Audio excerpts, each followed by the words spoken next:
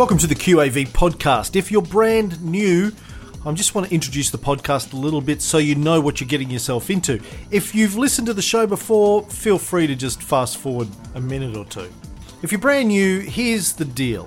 My name's Cameron Riley. Tony Kynaston is an old friend of mine.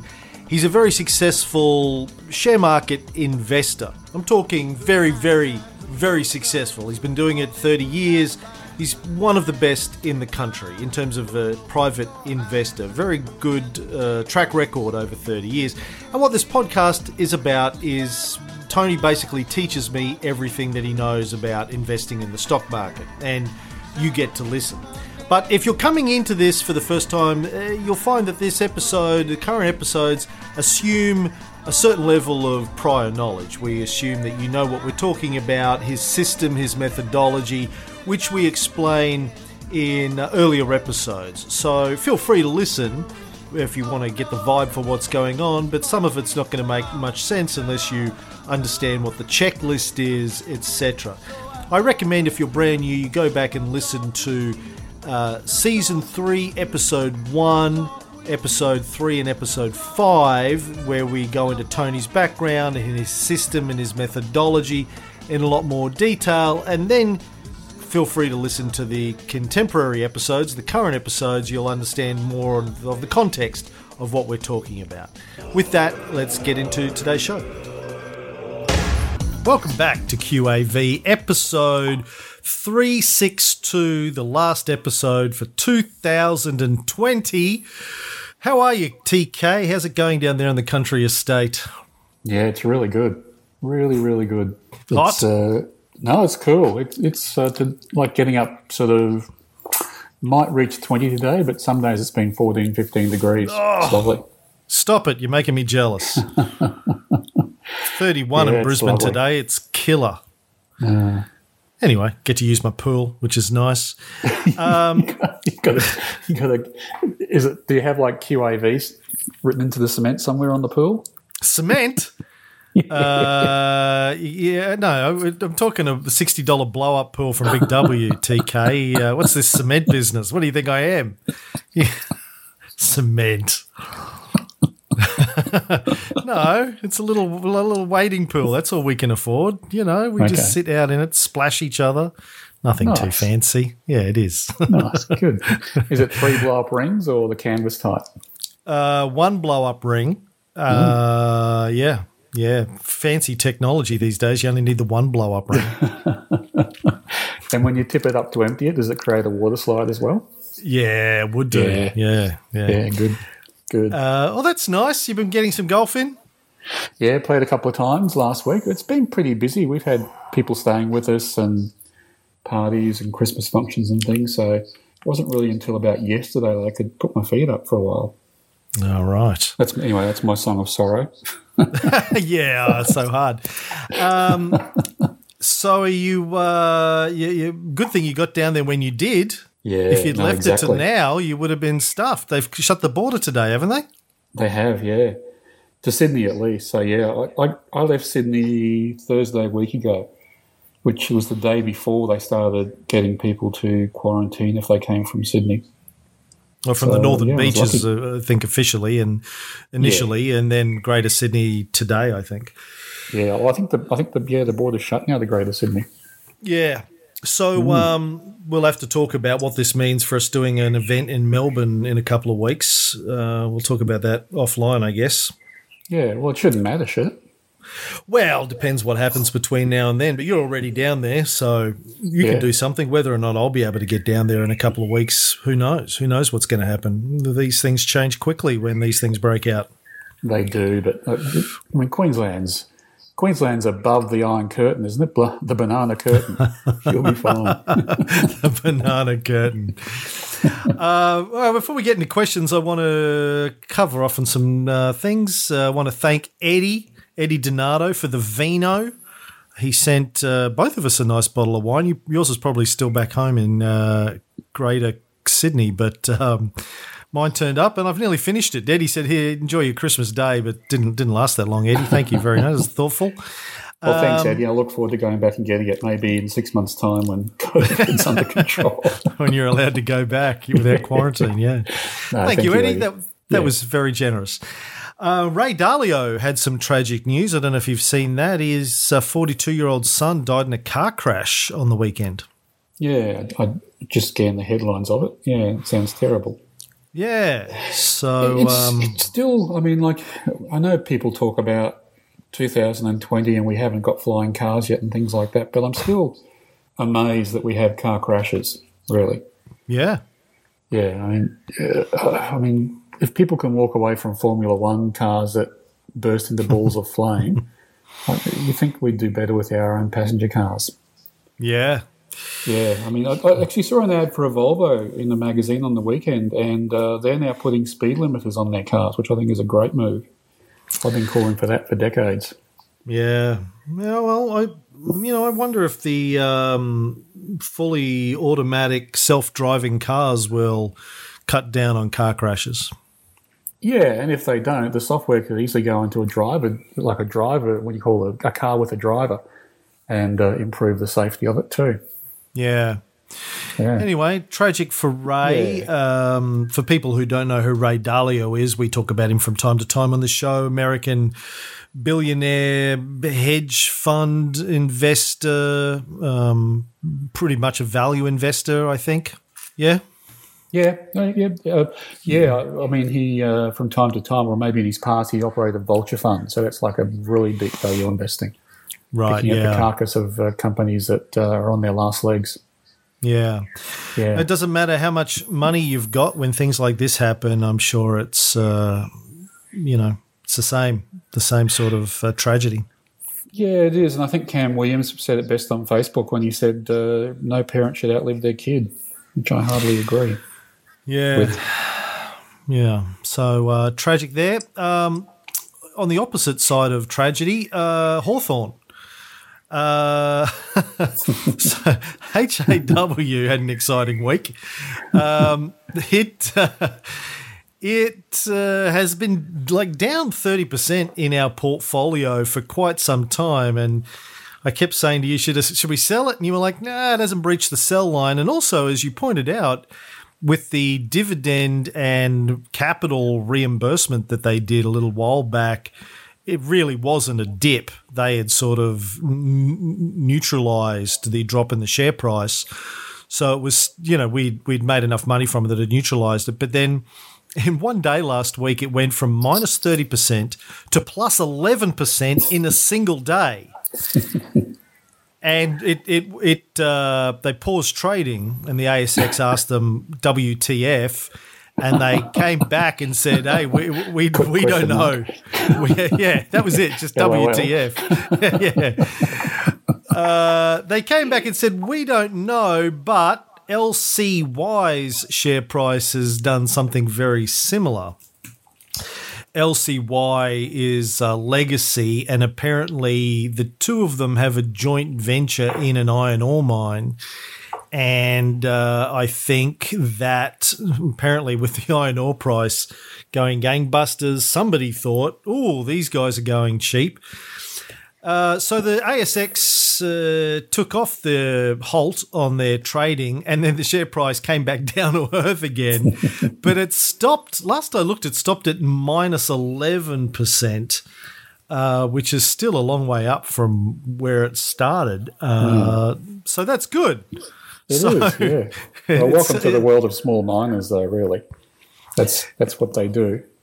Right. It's currently trading at 11.5 cents. So so that means we're well and truly in the black on that, even though it shows as negative on our spreadsheet. We're in the black.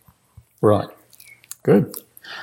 Our portfolio has been doing well lately too. I had a look today as I was preparing. It has been doing well. According to ShareSite, for the financial year, our portfolio is currently up 28.03% versus, I'm tracking it in ShareSite against the SPDR 200 fund, which I had a look at that versus the All Ords, and it tracks it pretty closely, I think. The All Ords is up, but the SPDR 200 is up 14.59%. So we're almost exactly double the All Ords. That's a great return, isn't it?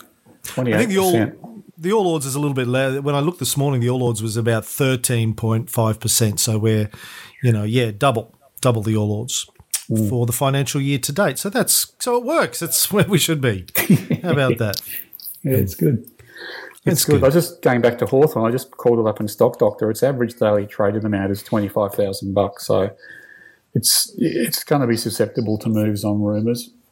All it takes is for a couple of people in the market to get excited about it and spend $100,000 on the share price. It's going to bounce. Yeah. Yeah. So that was a bit exciting, a bit of fun, and I saw it as testament to your advice that we don't sell until it breaches, because we held on to this and it came good. Yeah, and that's the case with a lot of different things too, isn't it? Not just this one. Beach Petroleum, I think, was getting pretty close to a 3-point sell, but it didn't reach it, and it went up like 60% a couple of weeks ago. So, I mean, these trend lines are. I know that they are not exact and they're scientific to a point, but they do often represent resistance, and it goes down to the resistance line, and then people pile in because it's cheap enough. And the flip side's true too. If it breaks through the resistance line, it will probably keep going up. That's generally what happens. Resistance so I'm also is useless. At the 5-year monthly chart for Hawthorn, and you can't see that it went down and went up again last week in that 5-year monthly chart. You can see that it's risen a bit this month, but that's about it. And that's one of the reasons for using the monthly chart. Just takes all that sort of volatility out of the stock price. Yeah. Yeah. Well, yeah, because it came mid-month, right? So we wouldn't be able to see it.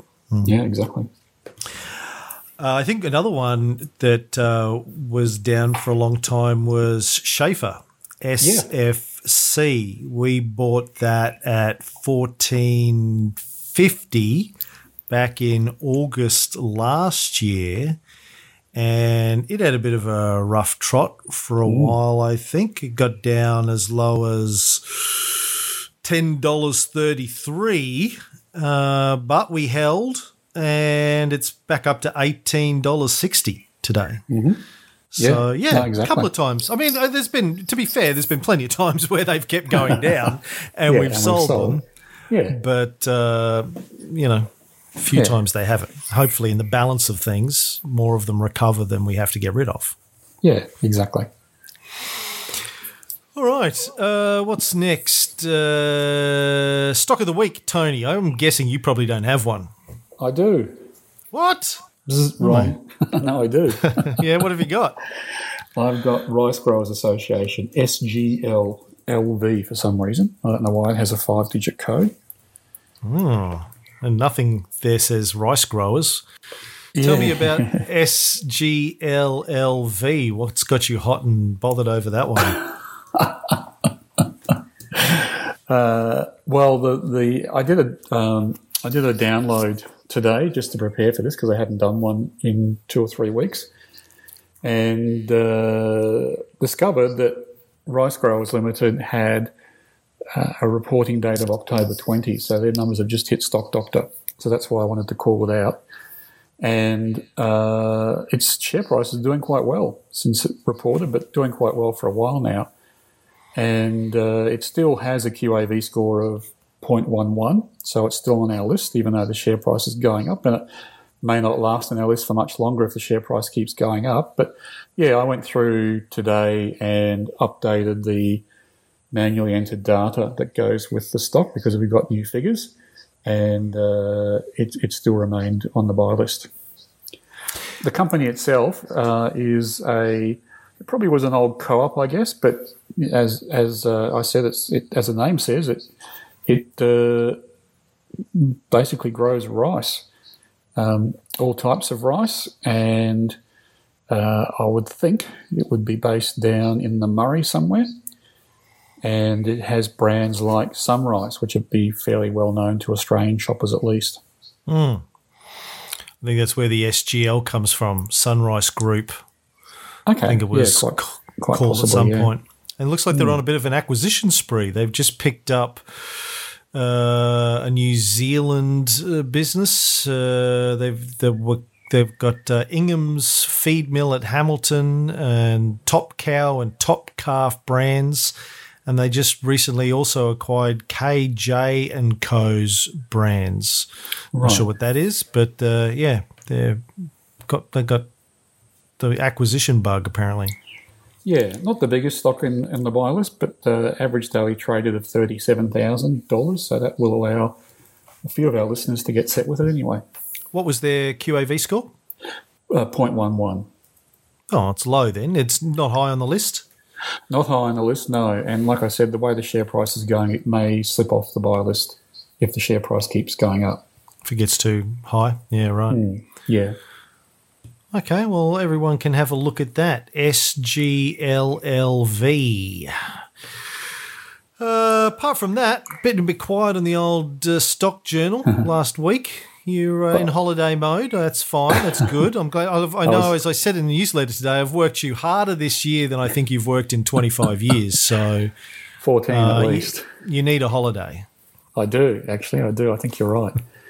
I do. I feel a bit like it's been particularly in the last month or so, it's been a long period of time. As you know, we're setting up a new company with your son. He's involved with our charity exchange and our raffles to raise money for charity. So that's going live at the moment and has a few speed bumps we need to work through. That's taken up a bit of time. My own investing takes up time. QAV takes up time. Horse races, Conquered by None, my horse race and horse breeding business takes up time. So, yeah, it's getting to be a bit of a half workload at the moment. But when you throw in, travelling and managing households and stuff, there's enough on at the moment. So it'll be good to have a break. I'm looking forward to it. On behalf of the Riley family, we happily grant you this momentary respite before you get back into it. Thank you. But it'll be a respite only from recording shows. I mean, I'm still very much interested in what the market does, even though it'll be quiet for the next couple of weeks. Fin Review will go on hiatus and probably only put out one or two newspapers over the next 2 weeks. They put out usually a Christmas one and then a New Year's one.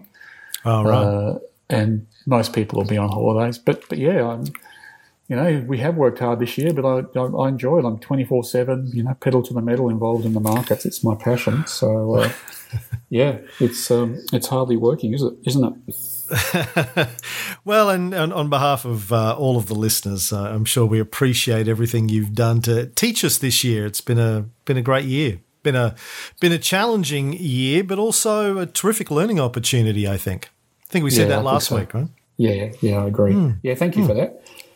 I find it very rewarding to be making a difference to people's lives, and thanks everyone for the brilliant feedback. It's never goes astray when we get an email from someone saying you made a difference to my investing. It's very rewarding to the person involved financially, but also to me to know that this little podcast has made a difference to someone's life. Yeah, it's nice. Yeah. Okay, so I was going to just pull up the journal for the week and just run off a couple of items there. Bear with me a second. Well, while you're doing that, I just wanted to say something about Wilson Asset Management and Mason that we spoke about last week. Yeah. About permanent capital. And I hadn't had a good chance to read the articles about that acquisition, and I have now. I just wanted to clarify something. So I think the way the acquisition's working is that by the time the assets hit Wilson Asset Management, the company will have liquidated. So it's basically obviously a mobile phone company selling SIM cards, and that business is being taken over by Optus, and the company will be delisted.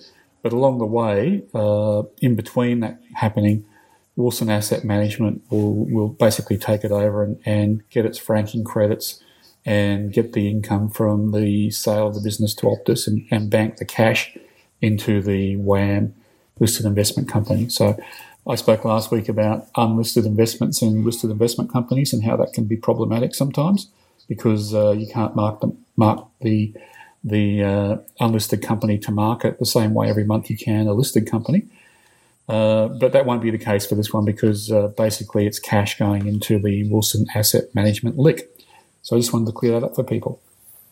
Wow. So I wonder what that means for my mobile phone account.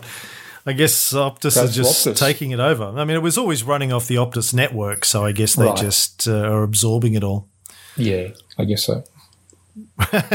It's been funny. Like, I don't know about everyone else's mobile phone plans, but at Maysim, the reason I signed up with the Maysim in the first place years ago is they were providing a lot of data, like pretty cheap, 40 gig a month, 50, and it keeps going up, 50 gig a month, 60 gig a month for the same price. And I was like, wow, this is great. And obviously they were trying to fatten up the calf by the sounds of it. Yeah, quite possibly. Yeah. Yeah. And now when you're with Optus, it might be 10 gigabytes a month. Yeah. Well, it's funny because I barely leave the house these days, so I've hardly used any data this year as it is, except when I travel down to see you, which has been fairly rare, unfortunately. Well, hopefully you'll get down for a QAV dinner and come and stay at the Cape for a while. Oh, well, that would be nice. Yeah. Yeah. You got room? Yep, got plenty of room. Oh, nice. Yeah, I did send you a stock journal today. Do you want me to call it up? Oh, well, yeah, okay. So you did. One was late, 1:49. So just to run through it quickly, there was a company called Gascoigne Resources, which was added to the download spreadsheet. It had been delisted for a while because it was going through a credit event and had to get refinancing for its outstanding loans. And it hit the boards again and bounced up, so it had a good uptrend, and the numbers were good, so it had a good QAV score. But unfortunately, when I went into its annual report, it had a qualified audit, and there was a material concern about its ongoing viability due to the debt it was carrying. So that got entered into the manually entered data tab, but not onto the buy list. Another change this week is a company called VBC, Verbrek Limited. And for some reason, this is the old Logicams company, which people might recognise as a logistics company. And they might see Logicams stenciled on the side of pallets and on the side of trucks maybe. Certainly it's in that kind of industry. But they've rebranded. I think there was some kind of takeover recently, and they've changed their name to VBC. That meant I had to go in and enter VBC into the manually entered data tab. And also, maybe the rebranding worked or the acquisition worked because the 3-point trend line was crossed. It's the stock is starting to trend upwards on its graph, and it has a QAV score of 0.16, so it's also added to the buy list. Mastermind has come off the buy list because it's breached its sell line, and I think one of our listeners pointed that out during the week on the Facebook group. Actually, you're right. I do say Autosports Group was removed from the buy list, so it quite possibly was spoken about last week, but taken off this week. ICS Global, ICS is the code, was removed from the buy list due to a rising share price, as was JB Hi-Fi. So good luck to any of our listeners who bought either of those shares. They've improved since we had them on the buy list recently. We've spoken about Rice Growers Limited. And the last one is Westgold, which has slipped off the buy list also due to a rising share price, obviously a gold miner. And the latest buy list I sent you, Cam, and the watch list has the percentage of directors' holdings, so how much of the market cap is held by directors, which was due to John Makin's research last week. So we'll track that and see if it can help us find I guess, a new way to order the buy list that might add some value to us. But I have found that there's a bit of a glitch in the calculations because some of the shares, now that I've laid them out that way, I can see some of the shares are saying that the directors hold more than is available, more than is registered as the market cap, which doesn't make much sense to me. So I've emailed Stock Doctor today and to see if they can clarify. I expect the answer will be something like they're counting options that are have yet to vest as part of the director's holdings, but I don't have clarity on what that reason is, so we'll follow that one through in the upcoming weeks. Oh, thanks, Tony. Very good. Well, let's get into questions. Here's one from Mark. Hi, Cam. Hi, Mark. Would Tony buy FMG tomorrow if he had some spare cash? And if not, why not? Yield is terrific. Might be a typo, or maybe it's a new word. Terrific. Reminds me of Day of the Triffids. Did you ever read that? I loved it when I was a kid. I loved all John Wyndham's. Me too. That was terrifying. I remember there was a TV series in the 70s or early 80s too. Remember that? It's kind of scary. Yeah. Or at least the movie. I think it was a black and white movie when I saw it. I just remember they were like really big walking sort of lilies. Yeah.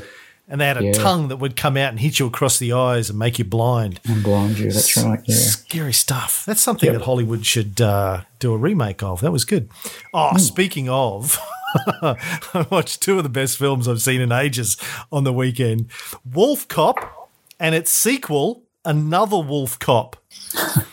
Wolf Cop 2014 low-budget Canadian production, but surprisingly good script and acting, but it's they're made to look like 80 horror coms, same sort of style. If you like a good 80s horror com, this is really really I enjoyed them. Funny, violent, stupid.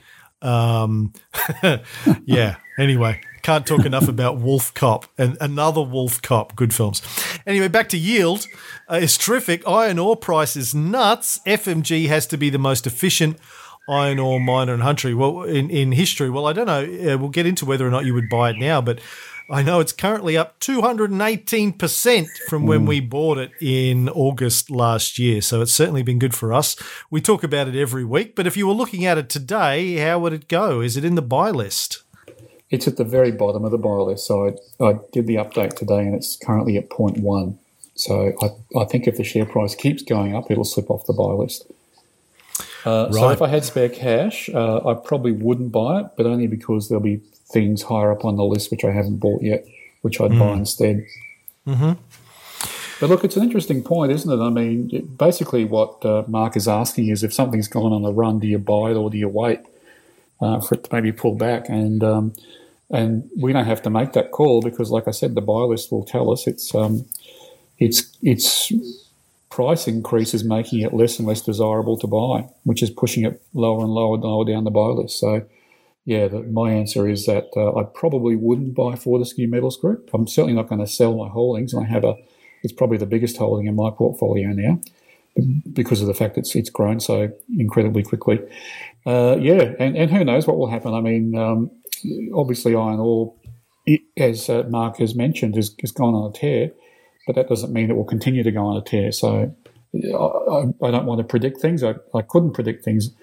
But I'll just let the system guide me with that purchase. And right now, I would say that I'd be buying something higher up on the buy list than FMG. Well, I'm surprised that it's still on the buy list after the tear that it's been on. That's impressive. Yeah. How loud are those birds outside your window, by the way? Oh, sorry. Do you want me to close the window? No, it's nice. Makes me feel like I'm in the country. They're just loud. Happy birds. Yeah. We're surrounded by trees, and probably for the first time ever when I got down here this time, I said, we're actually it's a good place. We've got lots and lots of trees on our acre of land down here, so it's a good thing. And the bird noise just reinforces that. It sounds lovely. All right. Thanks, Mark. Rowan, hey, Cam, I want to say separately to the question that the podcast has made a huge difference to my life, and I want to thank you and Tony for that. I think Cameron Williams said it well in that there's a certain amount of pessimism when you hear of someone teaching about investing, in that I always think, what's the catch? What do they want from me? Pretty quickly realised that's not what TK was about, which was refreshing. I'm 29 now and have wanted to invest since I was 16, even started a finance degree at one point, but was never able to see a method in anyone's madness till now. I don't have a mortgage and have good free cash flow each week and would like to leverage my portfolio. So my question is regarding margin loans. I think Tony has mentioned before they need to be approached with caution, but didn't completely dismiss them. So without giving financial advice, what are the pitfalls to look out for with margin loans? Yeah, so I've only ever had one margin loan in my life, and that was basically because when I left Coles Myer, when I was employed by them, I had some options and I had to finance them as I was leaving to take them and hold them while the share price was going up. So I took out a margin loan to do that, but I didn't hold it for very long. There's a whole lot of issues I have with margin loans. The first one is the interest rate. I don't know what the interest rate on a margin loan is now, but it's often multiples higher than what the interest rate is on a home mortgage. So I wouldn't be surprised if margin loans were at least 6%, maybe even higher. At the time when I had mine, it was 9%, and the home mortgages were about 6%. So, they're usually a lot higher than mortgages. So I'm not scared of leverage, but I would rather leverage my house to buy shares and then control the exposure and the interest rates and all that using that facility. But whatever leverage you employ, I'd still come back to when we invest in a business, I look for debt to equity of 33%. So what I mean by that is that if I have a house worth $1 million and a share portfolio worth $1 million, then I wouldn't borrow more than about $700,000. So, the debt is about a third of what the combined equity is. What the combined asset value is. The equity will be the difference between the debt and the asset value. So that's the kind of gearing I would go to. And if you're borrowing against your house, that's probably going to be about the limit anyway. You probably couldn't borrow more than about 70% against the value of your house. So that kind of puts things into the right sort of framework for doing it as a housing loan rather than a margin loan. So that's the first thing. I have no problems at all borrowing against my house to invest. The other benefits of doing that is that I can fund that mortgage usually by the dividends that the shares I invest in pay. Now, dividends are usually only about 4%, which will, the market is yielding 3 or 4% at the moment, which will easily pay for a current house mortgage, which is going to be around 2%, 2 to 3%. And plus you get franking credits, which means you'll get a rebate on your tax return, which will also help you fund it. But when I did this aggressively, I used a type of mortgage called a revolving line of credit. So basically it was an interest-only mortgage. So the bank never charged me a capital amount each month. So all I had to do was to service the interest, which the dividends did quite handsomely. So that's the kind of mortgage I'd recommend. Currently, I have a mortgage which is not quite like that, but I do have what's called a redraw facility. So even though I have to make payments each month on capital and interest, I can redraw part of that capital, which again helps cash flow if I need it. So that's a couple of, I guess, tips and hints if you think about leveraging into the market. The other side of margin loans, which I don't like, which is different to a mortgage, is that once the shares you have leveraged go down below their LVR, their loan to valuation ratio, the bank can force you to sell them to repay your loan. And that's something I don't like because as we've seen during COVID, for example, the market can fall 30% quite quickly and stocks can be more volatile even than that. And so you might think you're holding a blue chip stock and suddenly it's worth 70, 60% of what it was worth last month. And the bank is ringing up and saying, mate, we're selling your stock and you have to repay the loan. So you can basically, lose or get back to zero fairly quickly in that circumstance. But if you have the loan against your house and you control when you buy and sell the stocks, you can decide if the stock drops 20%, 30% that you'll sell it. And okay, you've taken a hit, but you still have the mortgage intact and you still have other shares which you can rely on, and you'll still have your mortgage which you can redraw and invest again. So you get to live for another day. And the great quote from Warren Buffett about margin loans was that if he had margin loaned against Berkshire Hathaway, he would have been bankrupted twice during his life. So that's quite telling as well. Basically he's saying that even a company as solid as Berkshire Hathaway will have enough volatility in its share price that he would have been called out twice and margin loaned out. So I'm not a fan of margin loans. I am a fan of using a mortgage. I understand that in Mark's case, though, it looks like he hasn't bought a property, so he might want to consider that as a way of doing it. If he doesn't want to, the other thing I draw people's attention to, and perhaps Mark's too, is a thing called an instalment warrant. And I don't know if we've spoken about that before on the show, but instalment warrants work almost like a margin loan. Well, what they do is they provide leverage to a share purchase. So not every share on the market will have an instalment warrant, and you might have to go and speak to your bank about it, because oftentimes these are issued by banks. But what it basically means is that you can buy, let's take CBA as an example. You can buy an instalment warrant in CBA, so it's and the share price on Commonwealth Bank might be, say, $80. What you're buying is the share component of it, but also a leverage component of it. So if you could afford to buy $100 worth of CBA shares, the instalment warrant might actually allow you to buy $150 worth of CBA shares, because you're actually borrowing as part of the package.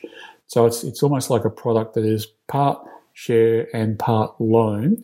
And then what the instalment warrant does is it takes the CBA dividends and pays the interest on your loan. So you never have to make a payment on the loan. And then you kind of set and forget. And, in whatever your investment horizon is, 5 years, 10 years' time, you get the leverage result of having started with a bigger pool of CBA shares than what you could have bought yourself. So I think if you're starting out, and it sounds like, Mark, you might be, but you do want leverage to the market, I'd have a look at instalment warrants and talk to your bank about how to get them, or Google them. I know lots of the banks issue them because they are part loan, part shares. People like Macquarie Group do as well, so you might have a look at their website as well. But certainly that's a way to get more exposure to the shares that you like, rather than getting a margin loan. Okay. Very interesting. Rowan says about 30% of my portfolio stocks meet the improved investment lists, and of the approved stocks, most of the diversified LVR margin limit is 40%, of which I think personally I'd stay below 30%.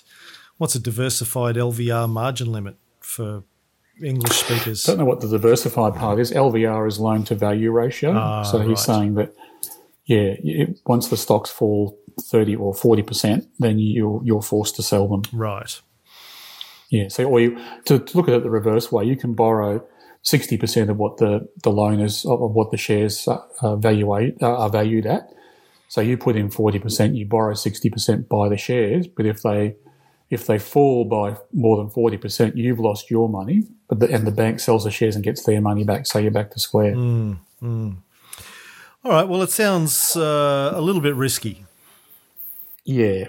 And also, too, I mean, like I said, I haven't done it for a long time, but there's a big contract that goes with this, and from memory, and it could be different now, but you've got to be careful that if the shares drop 50%, you don't owe the bank 10%. So you've lost your money, plus you owe the bank to make up their loan difference. Yeah. You would say you don't want to be working for the bank, you want to be working for yourself. Yeah. All right. Well, hope that helps, Rowan. Here's one from James from Brisbane. Hi, Cameron and Tony. I'm 2 to 3 months into the QAV process and I'm hooked. I'm relatively new to share investing over the last few years, and the learning curve has been astronomical and thoroughly enjoyable. It also finally forced me to do the unthinkable and actually learn how to use an Excel spreadsheet. Bonus, the podcasts are great. I know what Tony's answer will be, but I'll ask it anyway. With the COVID cough firmly in place and looking ahead over the next few years, do you see yourself fudging or ignoring the COVID trough as the second lowest point on the right? I can see that it could lead to sell lines being set pretty low in some cases and may lead to holding on to shares that are tanking longer than perhaps you'd like to. I know in the scheme of things it probably won't make much difference, but interested in your thoughts. Keep up the great work and the laughs, guys. James from Brisbane. Now, I did say to James, we talked about this 2 weeks ago. I don't think he'd caught up with that episode, so I did point him at it, but I said I'd throw it in anyway because I'm sure he's not the only person still wondering about that. Ignoring, and then somebody called me this afternoon and asked me the same question. So there you go. I know that James isn't the only one. So, for the people that are still wondering about whether or not you can fudge the cough, would you fudge the cough, No, Tony? you can't fudge the cough. Don't fudge the cough. Don't fudge the cough, yeah. And my reasoning for that is if it's not going to be the COVID cough, it's going to be the GFC, it's going to be the Asian financial crisis, the tech wreck. There's, once in every cycle there's a low point, and that's the low point. So things are growing up from here, and hopefully we will never touch that low point, which might mean that we'll hold onto stocks for the rest of our lives, and that's not a bad thing either. So that's my general observation. I also want to say, I think last time when we talked about this, if it makes people sleep better at night, then go ahead and fudge. if you think that it's, and I mean that sincerely, if it doesn't make common sense to use the low point because you can see there's a different trend happening, and you're worried that the shares will drop, and they have to drop a long way back to get to the COVID cough line, by all means sell. You don't judge the fudge. I'm not going to be a... Sorry? You don't judge the fudge? Don't judge the fudge. That's right. I'm not a trend line Nazi here, but I think as a general rule, the COVID cough stays in because, like I said, if it's not the COVID cough, it's something else is going to be in the market, which will be a low point every time in the cycle. So it'll be there for at least the next 5 years. Once in every cycle comes a low point like this. I need you, you need me. Oh, my darling, can't you see the something? But what was that? That was from what? The Young Ones, man. Cliff Richard in the Shadows. Yeah, that's good. And thanks, James, for the question and the nice feedback. I appreciate it. And I'm really interested in the wording some of these questions have, which they start off now with, I know what Tony's answer will be, but I'm going to ask it anyway. So I kind of think that means we've done our job for the last 18 months because people are it's starting to sink in. Yeah. This is what Tony would do. I know they still feel the need to ask it anyway, and that's fine. Yeah. But I'm hoping in 12 months' time it'll be, the questions will go something along the lines of, why'd you do that for, Kino? That was a fudge. What are you fudging for? Come on. So I think it's starting to sink in. Yeah. Well, that's the end of the free episode for this week. For the brand new folks, I want you to know that each week we have a free episode and a premium episode. Free episode runs about half an hour. Premium episode usually runs for an extra half hour to an hour, depending on how many questions we have from our audience that week, because we spend a lot of that time answering questions. If you want to check out the premium episodes, you can go up to our website, qavpodcast.com.au, and sign up for the 2-week free trial. You get to have a look at the premium episodes, you get to have a look at the checklist, the getting started guide, all of the video content that we have. You get invited to our VIP dinners and our VIP Zoom calls for club members. You get to ask Tony questions that we can answer. You get to get invited to our Facebook group, our private Facebook group, etc., etc. So, and also we get a private club member newsletter each week we send out as well with some stuff in it. So check that out, qavpodcast.com.au. But as I said, if you're brand new and you're trying to figure out what's going on, go back and listen to Season 3, Episodes 1, 3 and 5, 301, 303 and 305. And then you might also want to go back and listen to Season 1 as well, all of the free episodes in Season 1, where we go into a lot of detail about Tony's system and methodology and figure out if this is right for you, if it's something that you want to go further with, if you want to learn how to invest like Tony does, then you can check out the QAV Club. The other thing I always have to say is we're not financial advisors, so don't take anything you hear on this as financial advice. This is just here to teach how one guy invests and thinks about investing. If you need financial advice or tax advice, please go see a financial advisor or a tax advisor. With that, stay safe, good luck with your investing, and we'll be back next week.